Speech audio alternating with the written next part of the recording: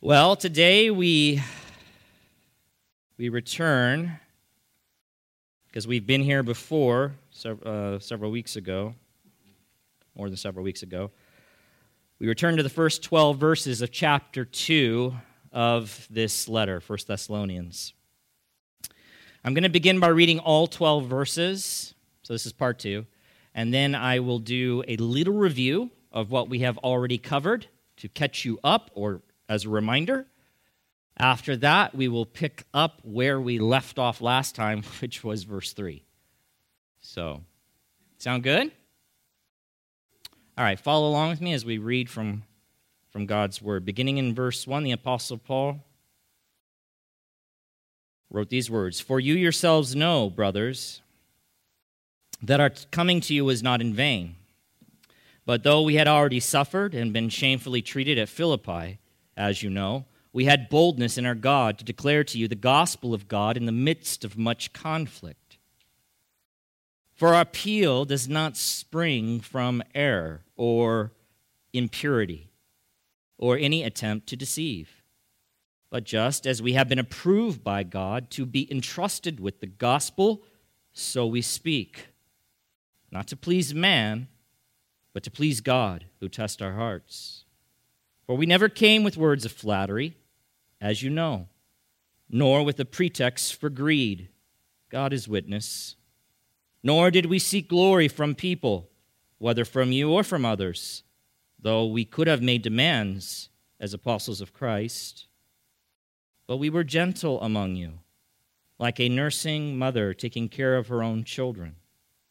So, being affectionately desirous of you, we were ready to share with you not only the gospel of God, but also our own selves, because you had become very dear to us.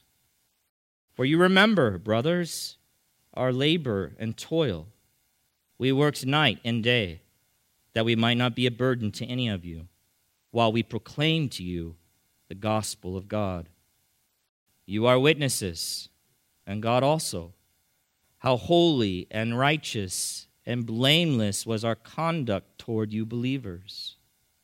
For you know how, like a father with his children, we exhorted each one of you and encouraged you and charged you to walk in a manner worthy of God, who calls you into his own kingdom and glory." So that's the section of text that we reviewed last time, or begin to dive into, that we'll continue to dive into this week and for some weeks to come. And so here's a little bit of review. Won't cover everything that we talked about last time, obviously. This section that I just read of 1 Thessalonians, it could be titled appropriately a defense of Paul's gospel ministry to the Thessalonians, or among the Thessalonians. So he's providing a defense of the gospel ministry, Paul and his team, of that ministry that took place among the Thessalonians. It continues to take place as Paul continued to plant churches and preach the gospel. One commentator concerning that matter said this: in this paragraph, Paul is clearly on the defensive. That's what's driving, that's what we believe is driving this paragraph. He's on the defensive. His detailed account of the ministry at Thessalonica is fully intelligible only on the supposition that Paul was vindicating his work and character against the attacks of local Jews and pagans. So that would be the unbelieving Jews, those that rejected Jesus as the Christ there in that community, and also the pagans who worshiped other gods. They were spreading these rumors about Paul and his team and his ministry, and so Paul is now addressing those. That is what most commentators believe is driving or drove this passage.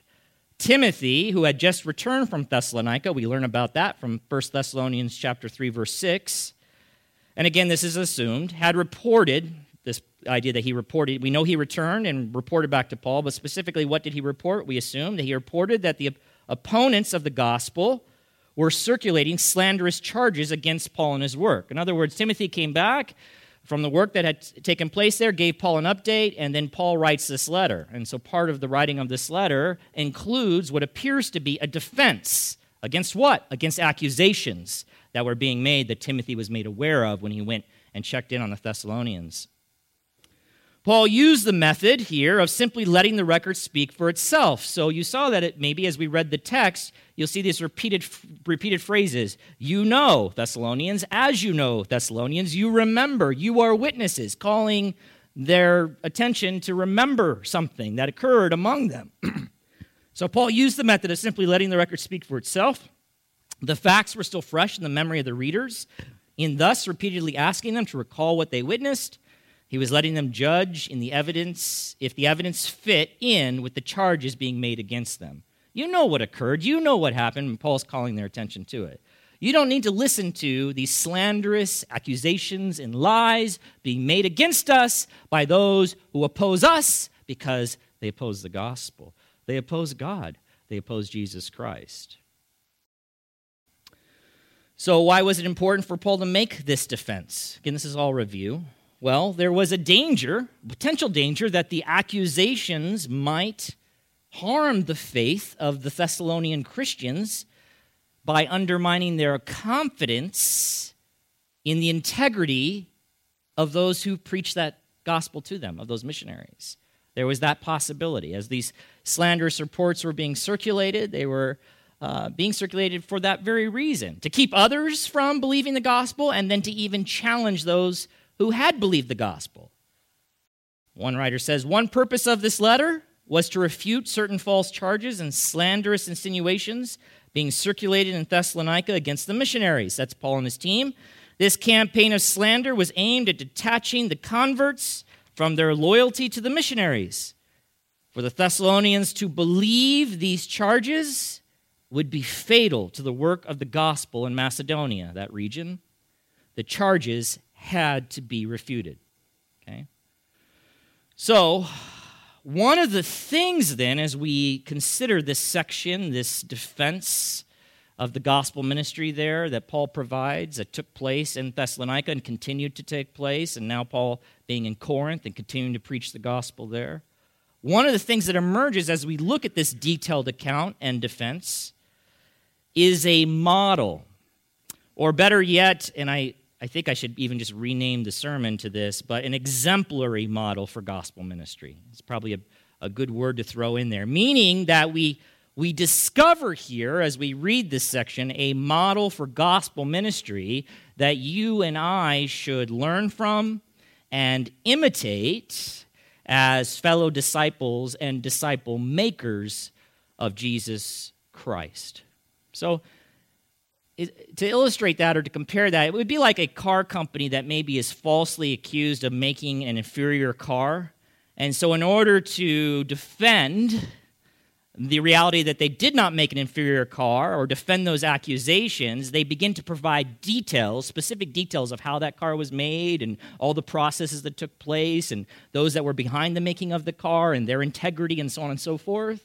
And from that defense, as we're listening to that, we see a model then for how to make an upright car, a good car, or a car worthy of being driven. And so it's that type of idea. And that's kind of what I'm drawing out from this text for us and applying to our lives. So, last time, again, still reviewing, we looked at two details concerning this gospel ministry that we can learn from, when we should learn from, and imitate. First, in light of verse 2, which again reads this way, but though we had already suffered and been shamefully treated at Philippi, and that was because of their gospel work there, okay? So again, not shamefully treated because they were mean people or they were criminals or just because people were randomly going after them for no particular reason. It was specifically related to the fact that they were making the gospel known. They were ambassadors for Jesus Christ, and because of that, they were suffering, and so they did suffer in Philippi. So, but though we had already suffered and been shamefully treated at Philippi, this is the city they were in prior to coming to Thessalonica. As you know, remember, we had boldness in our God to declare to you the gospel of God in the midst of much conflict.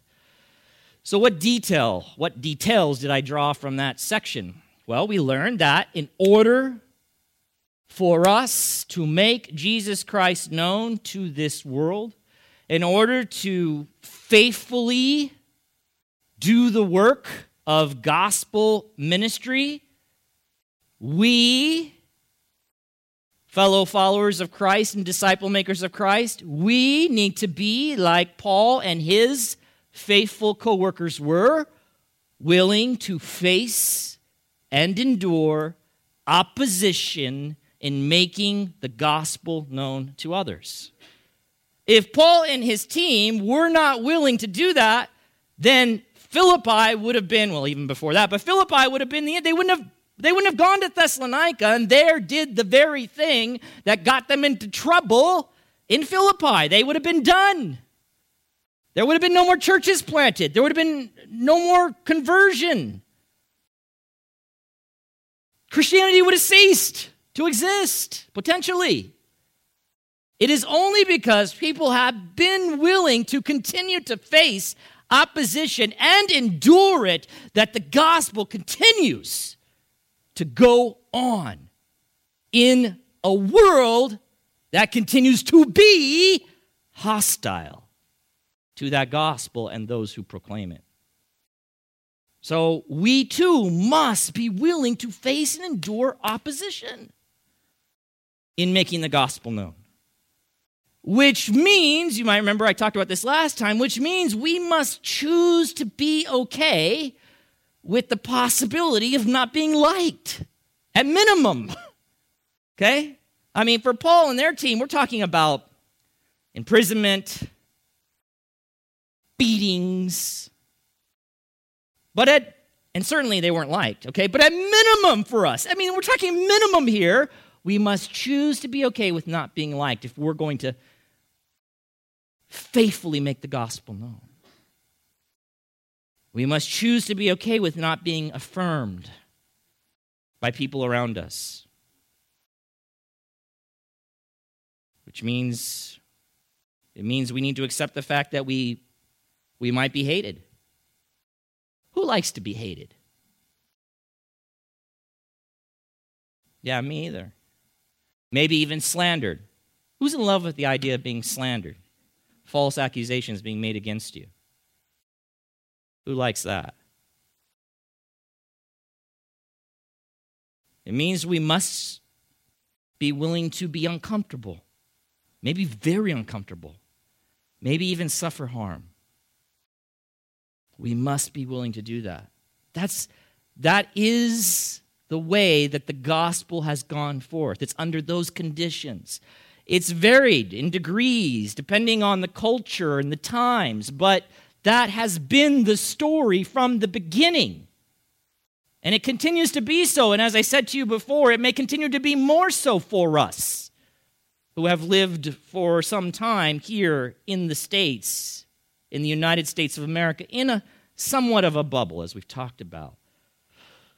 But as you know, I think, those things seem to be changing and have been changing for some time. People are growing more and more hostile to the real gospel, to the true gospel. So, beloved, if we're not willing to be opposed, and I said that none of those things come naturally to us, and then I mentioned that our culture that you and I live in can even make the realities of this gospel, of doing gospel ministry, even more challenging for us, right? Do you remember? Because we live in a culture of affirmation. Our children, especially, because they're all growing up with phones and social media. And in that, seeking affirmation. The whole system is built on that. Whether it be Twitter or Instagram or Facebook. And so now I'm showing my lack of knowledge because that's all I know. There's probably more, I'm sure. Snapchat, I don't know. There's many more. But they all have this component of affirmation that drives them, honestly. That's what drives them.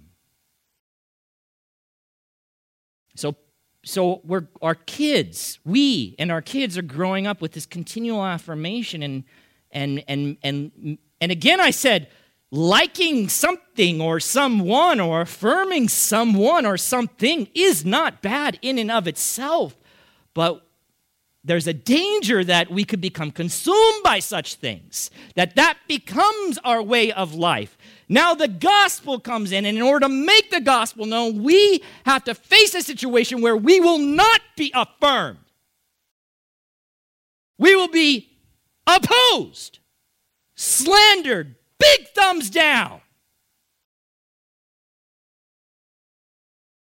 We have to be willing. We have to be willing. Otherwise, the gospel does not go forth, beloved.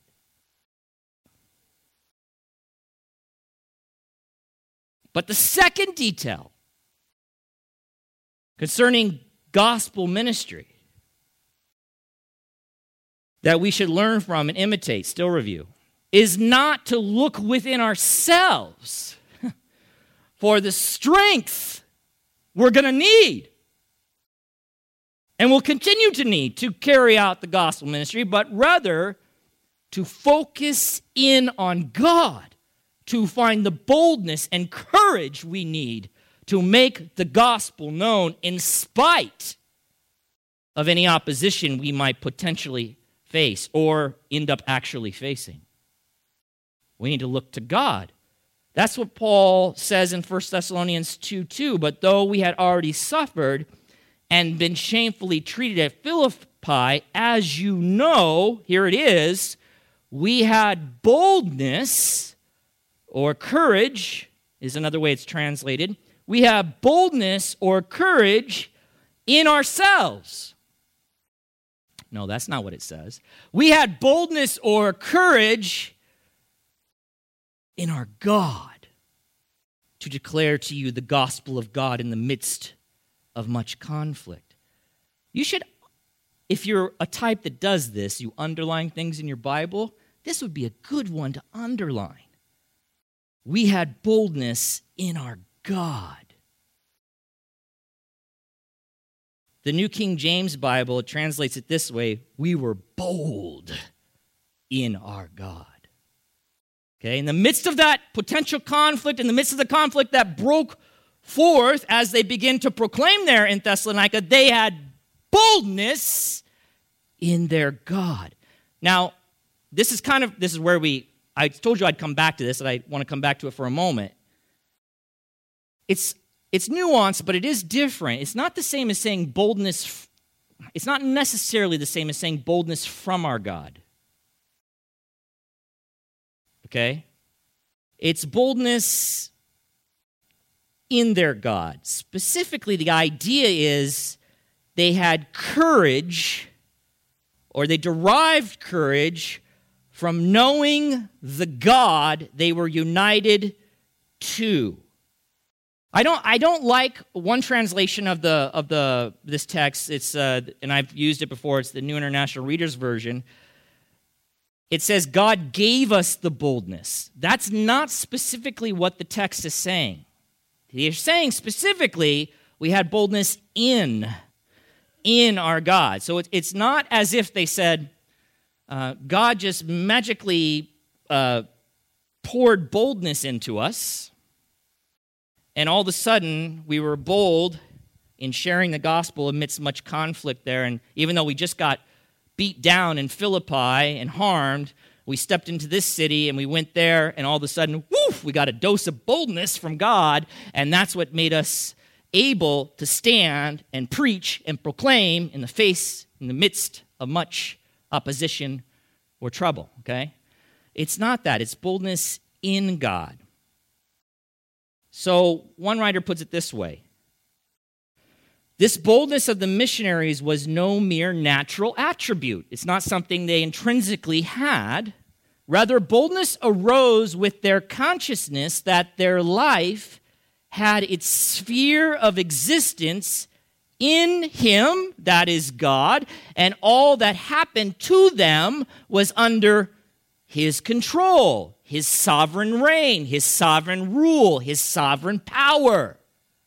That, knowing that, believing that, thinking on that, knowing the God to whom they were connected and for whom they were giving this message, because it was the gospel of God that they were proclaiming, they had boldness. Another writer puts it this way: confidence in the power of God gave Paul and his team boldness, courage, tenacity, and fearlessness in the face of their enemies.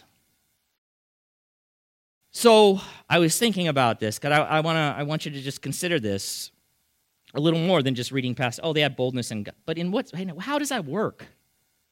How does that work? Because I think sometimes we think, if I just, okay, Jeremy, I'm afraid to, I'm fearful to make the gospel known. I'm fearful to talk to my coworkers about Jesus Christ. Okay, that's pretty natural, actually. That doesn't make you weird at all. I tried it before and it didn't go so well. Okay, yeah, that does happen. And so I'm a little more hesitant. So are you saying that I should just pray and then ask God to grant me some boldness? Now, there's a sense in which I guess we could do that, but that's specifically not what Paul, I think it's a little different. It's not what Paul is saying. So it's not like, because this is what happens. This is what I've seen people do, I just didn't feel bold. I didn't feel so God hasn't granted it to me yet. So I'll just keep praying. And maybe at some point in my relationship with these people, I'll have the boldness to say something, to actually tell them about Jesus. And so this magic boldness doesn't come, so you never open your mouth. Paul is saying that their boldness came from knowing God and being in God, having a relationship with Him. It made me think about our study that we just finished, this year-long study that we did. What was the title of that study? Behold your God. What was that? What was the whole point of that study? To know Him, to behold Him as He truly is, and then to believe those things and to act on them? And so from that lesson, this is one of the quotes. It says this: God has designed Christianity to work only when Christians walk in dependence upon and obedience toward Him. Before I read that last line, God has designed the preaching of the gospel to work only when Christians walk in dependence upon and obedience toward Him. To do this, to be obedient to God, to do what He has called us to do as Christians, we need to remember the character of our God. I'm going to tell you that's exactly, I think, the idea that Paul is communicating. We know who our God is, and because we know who He is, in Him we had boldness to proclaim the gospel amidst much opposition, because we know God is good. We know God is sovereign. We know God is just and right. And God has declared to us to make this gospel known, despite the circumstances, despite what might occur, and we can trust Him. If we end up in prison, we can trust Him. If we are not affirmed, we can trust Him. If we are beaten, we can trust Him. He will work all things together for good. He will accomplish His purposes. I don't know if this person will ever repent, but I have boldness in God that He has the power to bring them to their knees and to cause them to repent and to turn and receive this gospel I'm speaking forth into their lives. I have boldness in God, not in my abilities, not that things will go well, not in my strength. I'm weak, I'm afraid, I'm scared, but I think of my God. I remember what is true of Him, and because of that, I have boldness. That's it, guys. That is it. That, I think, is the missing link. We don't think on Him enough, or we don't think of Him rightly. Therefore, we lack courage, boldness. And by the way, courage and boldness is not the absence of fear. It's doing what you ought in spite of the fear. That's boldness. When you think about it, right? We wouldn't, if someone ran and, did something courageous, we honor it because it's a fearful thing that they did. It certainly is fearful, but they did it anyway. So don't wait for the fear to disappear. Like all of a sudden, God's just going to zap you, and then, whoo, all the fear's gone. And now look at me, and I can speak, and I'm not afraid. No, be afraid. Okay? Don't worry about it, actually. Don't even think about the fear. Try not to. Okay? Rather, stop looking at you and look to your God and find in him, because you know the truth about him, the boldness to proclaim. He's sovereign. He will work this out. He will accomplish his purposes. He will do it as you preach the gospel. And even if that means bad things for you, God is still sovereign over that. And he has promised not to let those bad things go to waste, but to even use that junk to conform you more to the image of his son, Jesus Christ. It is a win-win for you. But you have to believe it. I have to believe it. So if anything, we need to repent of not believing it, of doubting the truth of who our God is. If anything, instead of praying for boldness, pray for greater faith to believe what is true about your God. Paul had great faith, and so did his team, and that faith, specifically faith in God, it was the object of their faith that gave them the ability to do what they did. William Carey, do you know who he is? You don't have to answer. If you don't know who he is, here's an assignment for you. Go home and, of all the things you Google, put him in there. In that long list of all the stuff we Google every week, right? Google William Carey. He's referred to as the father of modern missions. There's a famous quote that is repeated over and over again that he said. He said this: expect great things from God. Attempt great things for God. Expect great things from God. Attempt great things for God. Why would William Carey say this? And by the way, he did. And by the way, he went a really long time proclaiming the gospel with no converts. You got to check out his story. But he was faithful, and he kept proclaiming it, even with all the pushback, even with all the lack of success from a worldly standpoint, because he was a successful man concerning the gospel ministry, because he was faithful to God in the face of opposition. But why would he say such a thing? Expect great things from God. Attempt great things for God. Why? Because he knew his God, beloved. He knew God was capable of great things, did great things, and would do great things through those who would simply trust him to do what he does. So that was a little review. Okay, now we're going to look at verse 3. 1 Thessalonians 2:3, Paul says this: for our appeal does not spring or come from error or impurity or any attempt to deceive. Okay, so the word here, appeal, is used by Paul to speak in broad terms about his preaching of the gospel. It was in the preaching of the gospel that he and his team would urge or appeal to people to respond to God's salvation. Okay, so it's a broad way of referring to the preaching of the gospel. So in verse 3, since we understand this to be a section where Paul is defending his gospel ministry, here we see that he appears to be denying 3 allegations that were circulating about their gospel ministry, Paul and his team.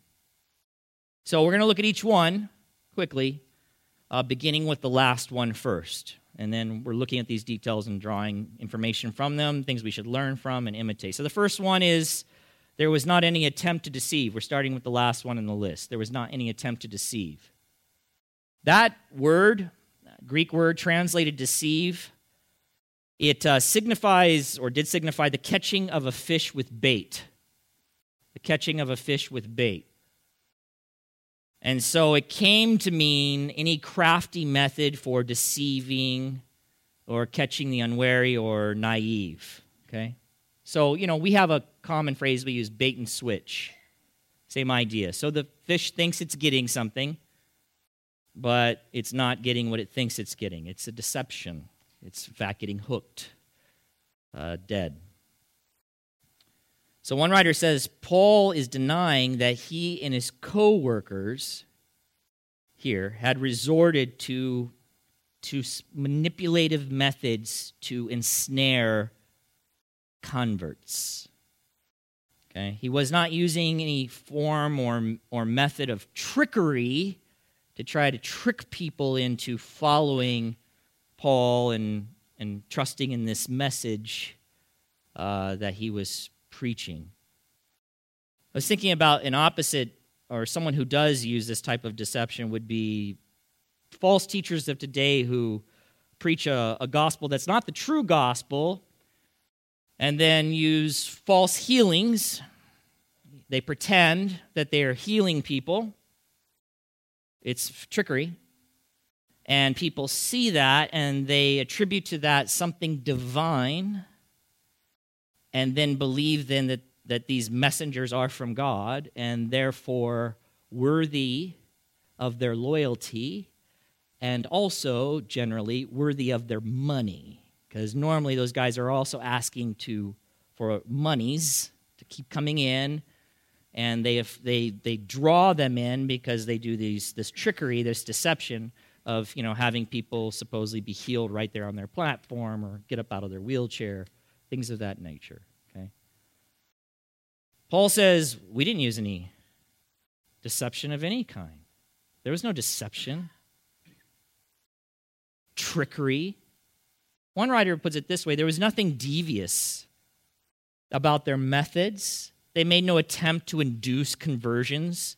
He says, for example, either by concealing the cost of discipleship or by offering fraudulent blessings. I was just thinking about that. It'd be like someone, come follow me, but then you use deceitful methods.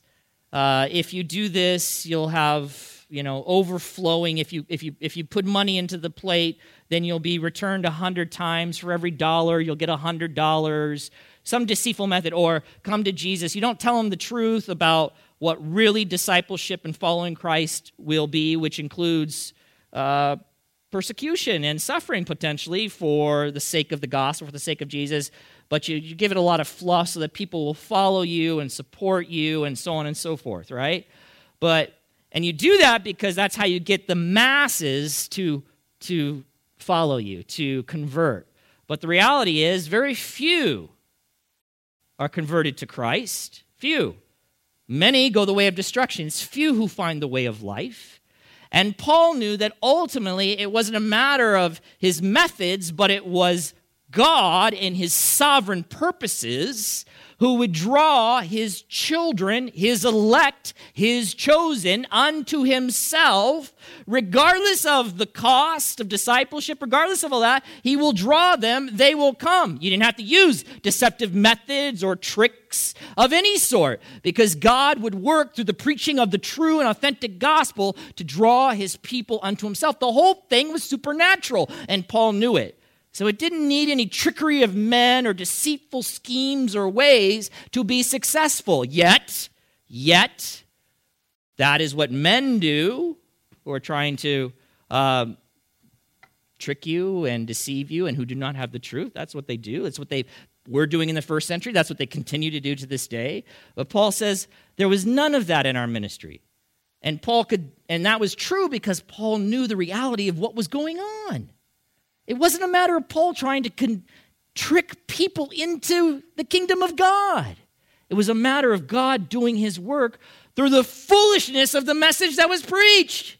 You got to remember that. So he didn't try to, come on, oh, see, look at this. We really are from God. He knew that ultimately God would bring those people in if they were just faithful to preach that very gospel message that God gave them to preach. They relied completely on God to save and transform those whom God had chosen to save through the message preached. So there should be no trickery of any sort or deception, no manipulative methods, no offering of fraudulent blessings in bringing the gospel into people's lives and sharing it and proclaiming it. We can be absolutely transparent. We can tell it as it is. We can say everything that is true about the gospel. We know that those who are perishing will count it foolishness. They will think it's ridiculous. And it won't matter what I do or say to somehow convert. It won't matter. But for those who are being saved, God is working supernaturally. They will count it as the power of God. And they will be transformed. And they will bow and receive Jesus Christ as Lord. So I can say it as it is. I don't have to try to trick people into the kingdom of God. And you can't. You can't. But I don't need to try to do that. I just tell it as it is.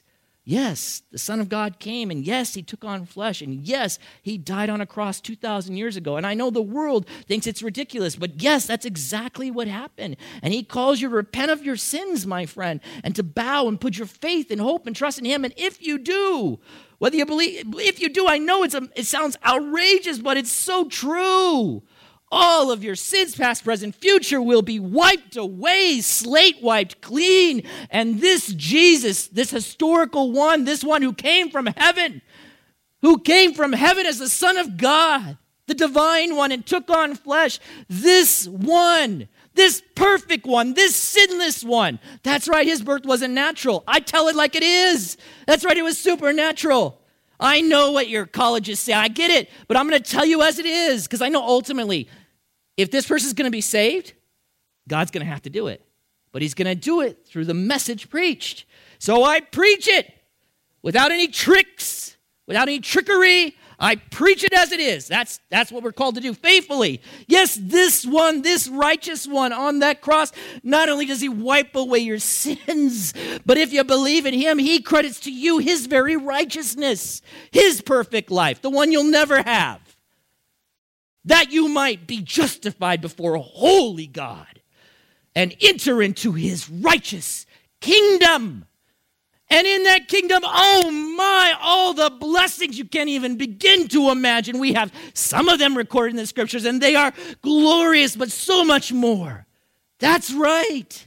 So we preach it. We don't need to use trickery, deception. That's what the world does, to manipulate people. Next, Paul said our appeal does not spring from impurity. From impurity. So, there's no attempt to deceive. This is slanderous charges. That's what false teachers do. We are not false teachers. You know there was no attempt to deceive. We were transparent. We said it like it was. And there was certainly no impurity. Now, there's a difference of opinion among Bible scholars about what Paul was referring to when he uses this word impurity. Some think it refers to moral impurity. Specifically, sexual immorality or sinful sexual desire. There's reasons for that. That is often how the word is used in relation to that. That is certainly or was certainly a reality among some false teachers of that day. So it makes sense if that is what Paul maybe is referring to, that they would, without getting into all the details, but that like other of the pagan religions, there was a component of sexual immorality involved. And so these false teachers would come and they would use trickery and deception, but also their motives for getting people to convert and follow them were in part due to their lust.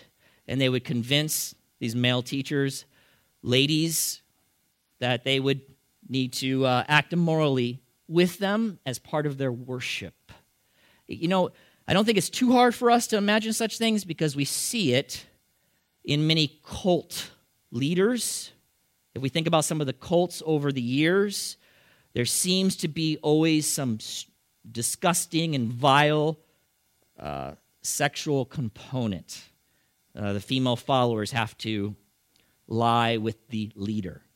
And so you find out that really they're proclaiming what they're proclaiming and convincing people they're divine or that they should follow them for the purpose of sexual immorality. Now,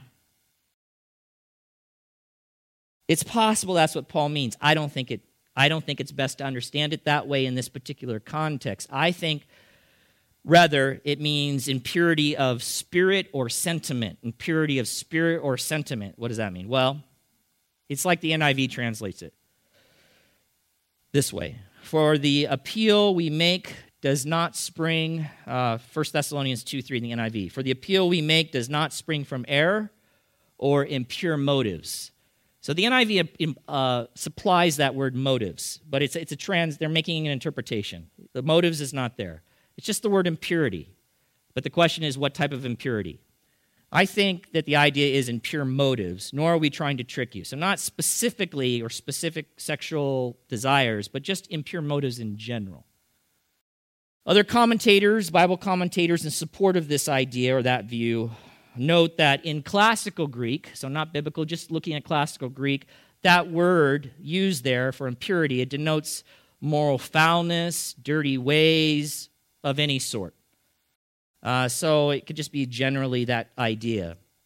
Also, there's no hint anywhere else in the epistles that Paul was accused of necessarily like sexual immorality of that sort, so it just seems a little odd to bring it up here.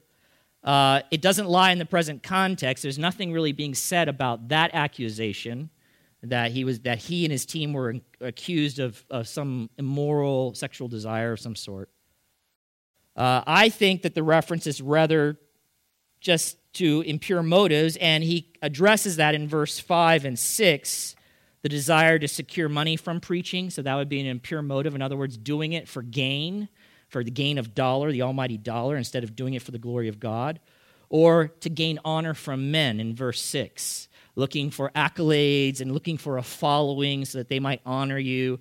We didn't do it for any of those purposes. Certainly there were those, and continue to be those, who do it for that reason. They preach a message, they proclaim a message, they claim it to be from God, and they're looking specifically to gain financially from that, to gain a following so that they'll support them, or just to gain honor and accolades and worship, really, from others, claiming to be divine.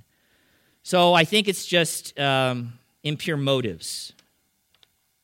So their motives were pure. That's the detail we can draw from this. So no trickery was used, no deceitfulness in the preaching of this message, and in coming to you, there was nothing impure about our motives.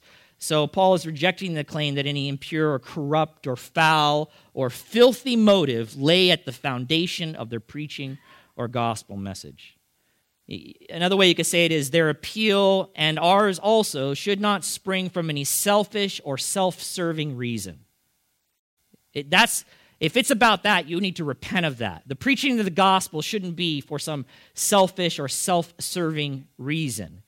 Rather, the gospel ministry is done in service to God and for His glory and His honor. Okay? So finally, we have this last one. Paul says our appeal does not spring or come from error or out of error, is another way to understand that. It doesn't spring or come from error or out of error. And this detail of the three is what I want to focus on primarily as we draw a detail from it that we should learn from and imitate. Error here, so again, just a couple of technical things. We're almost concluding, but here's a couple of technical things. This word, this Greek word translated error, it can be used, I'll explain this. It can be used in an active or passive, as an active or passive sense. Okay, so in the active sense, it means the leading astray or deceit. In other words, if it's being used in the active, if we understand it that way, he means that this gospel wasn't intended to lead you astray. Okay? That would be the active sense. Or to deceive. Okay? But in the passive sense, it would mean being led astray or being in error or delusion or being deluded. So then in that sense, it would mean Paul is saying, this gospel did not come from a place of me being led astray or from error or from the fact that I'm delusional. And that is the way we should understand it here, in the passive sense. Okay? It suits the context better, and it keeps a distinction from the last thing he said, which is this didn't come from trickery, because then it would be redundant. So he's not saying, I didn't trick you. Okay? He's saying this gospel does not come from the well of error. I am not deceived. I am not delusional. That's what he's saying. One writer says, Paul repudiates any contention that their preaching had its source in objective doctrinal error or delusion, that their message was the product of illusion or deception. In other words, of their deception. You get it? That's not what's going on here. I haven't been deceived. Mormonism should say that, because it does come from that very place, from deception and illusion, from doctrinal error. The founder was deceived, okay? So they can't say that. But Paul is saying, no, we were not deceived. This is not from error. One writer goes on to say, it was one of Paul's fundamental convictions that in preaching the gospel, he was not the victim of a vast deception. He was unshakably convinced that his gospel was indeed the truth. Now listen, doubt on this point would have taken the heart out of the apostle and made him incapable of braving anything for its sake. You get it?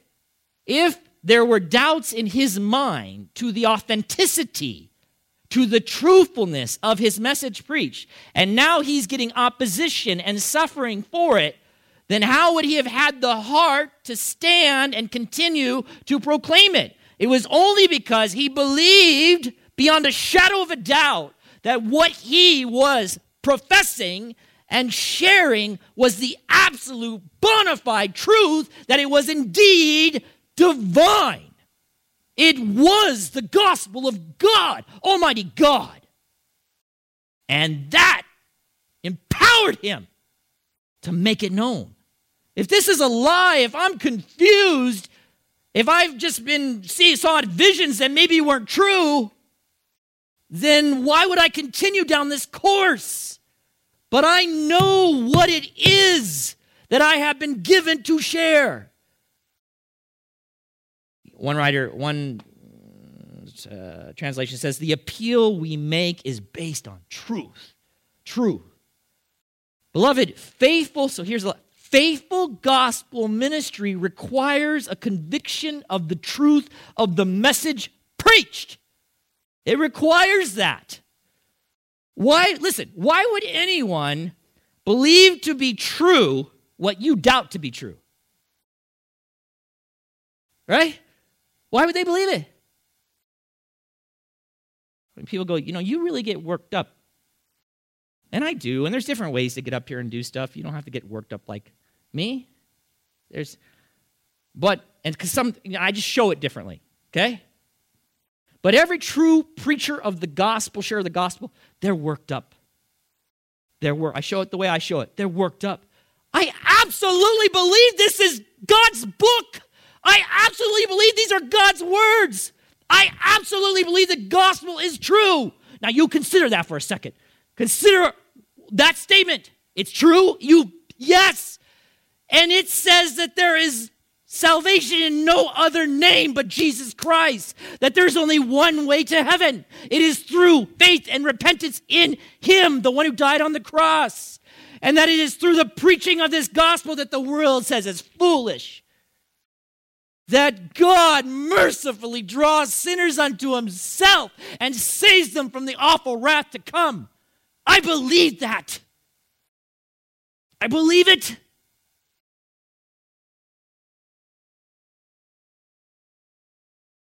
We must believe it.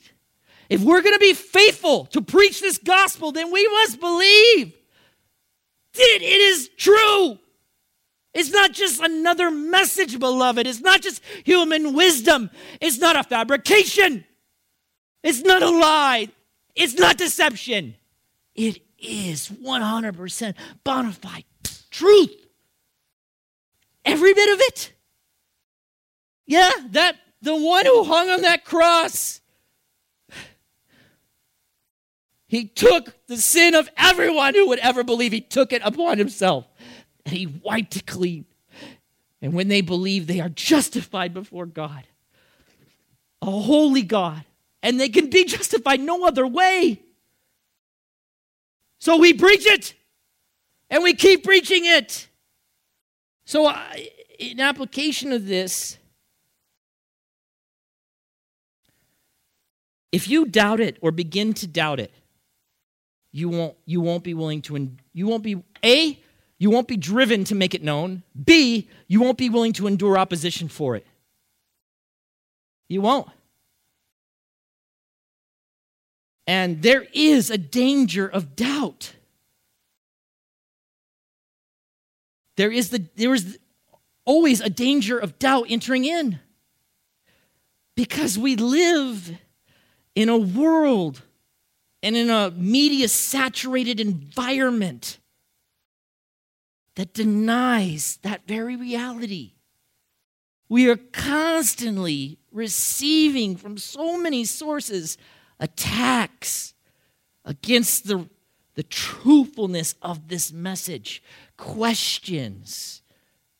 Did God really say that? Is that really true? Do you really believe that? Our higher places of education deny the truthfulness of this message that we preach. They deny the reality of a divine Jesus Christ. Movies, books, music, Facebook, denying. So, beloved, be careful what you're choosing to take in. And observe continually. Be careful. Be cautious. Be aware, at least. Be aware that Satan is the god of this world and is continuing to push out everything that will challenge this very thing, so that you may not be able to say the appeal I make is based on truth, I think. No. You know, we talk about Paul and all that he did, and wow, and his team, and these are the reasons. It was in part his conviction about what he had. He had God's message, and he knew what it said, and he knew the truthfulness of it, and he believed it. I'm going to close there. Father in heaven, we thank you for the text, Father. We thank you for this opportunity that occurred, or the circumstances, Father, that occurred in Thessalonica. Really bad stuff, a slander, an attack on Paul and his team, those who went there to proclaim your message to the people that they might be saved, an attack on them, an attack on their message, all to undermine that message, all to hopefully, they hope, to turn people away. But Father, we are benefactors of that because Paul then had to respond to that, and in doing so, gave a very detailed account of the gospel ministry that occurred there. And we then, from 2,000 years removed now, viewing in, are able to look at that and see what gospel ministry should indeed look like, what should drive it, how it should function. And so, Father, we're grateful for that. We have this letter, and we're able to glean from that things that we should learn and that we should imitate, Father. And, Father, help us Help us to do that. Help us to recognize we need to make a commitment. We need to make a commitment to be willing to be opposed, to face opposition. We need to be okay with being made uncomfortable, with not being liked. That is the reality of making the gospel known to a world that is antagonistic against it. We need to make that decision not once, but over and over again. It's okay if I'm not liked. It's okay if I'm not affirmed. It's okay if I'm hated for the sake of the gospel. This is no small thing, Father. Help us to see it and realize it. It's okay. We don't need to be affirmed 24/7. And if we seek that, if we demand that, then the gospel goes nowhere. Because when it is preached, it causes people to be upset, to hate, to slander, to speak evil of, to dislike, to not affirm, and to even harm. So we must be okay as those who contain this treasure. We must be okay with being opposed. And Father, we're terrified of such things most of the time. So might we look to you, might we seek to know you even better, and in knowing you there and there only will we find the boldness and the courage that we will need to make this gospel known to our friends and to our families and to neighbors in spite of potential or real opposition. May we look to you, trust in you, your power, your sovereignty, your goodness, your wisdom. You're the one who gave it to us and told us to proclaim it, and you are wise. We must trust in that. And Father, in addition, may our methods and motives in sharing the gospel always be pure. Must we seek in these things to honor you, to deliver your message in the way you have said to deliver it, for the reasons you have said to deliver it, no other. Father, we indeed need to be and remain fully convinced of the truthfulness, of the divine origin of the message that you have given us to preach to this lost and dying world. Help us, Father, to make the most of the time that we have left on this earth for your glory, for your honor, in making Jesus known. We pray it in his name. Amen.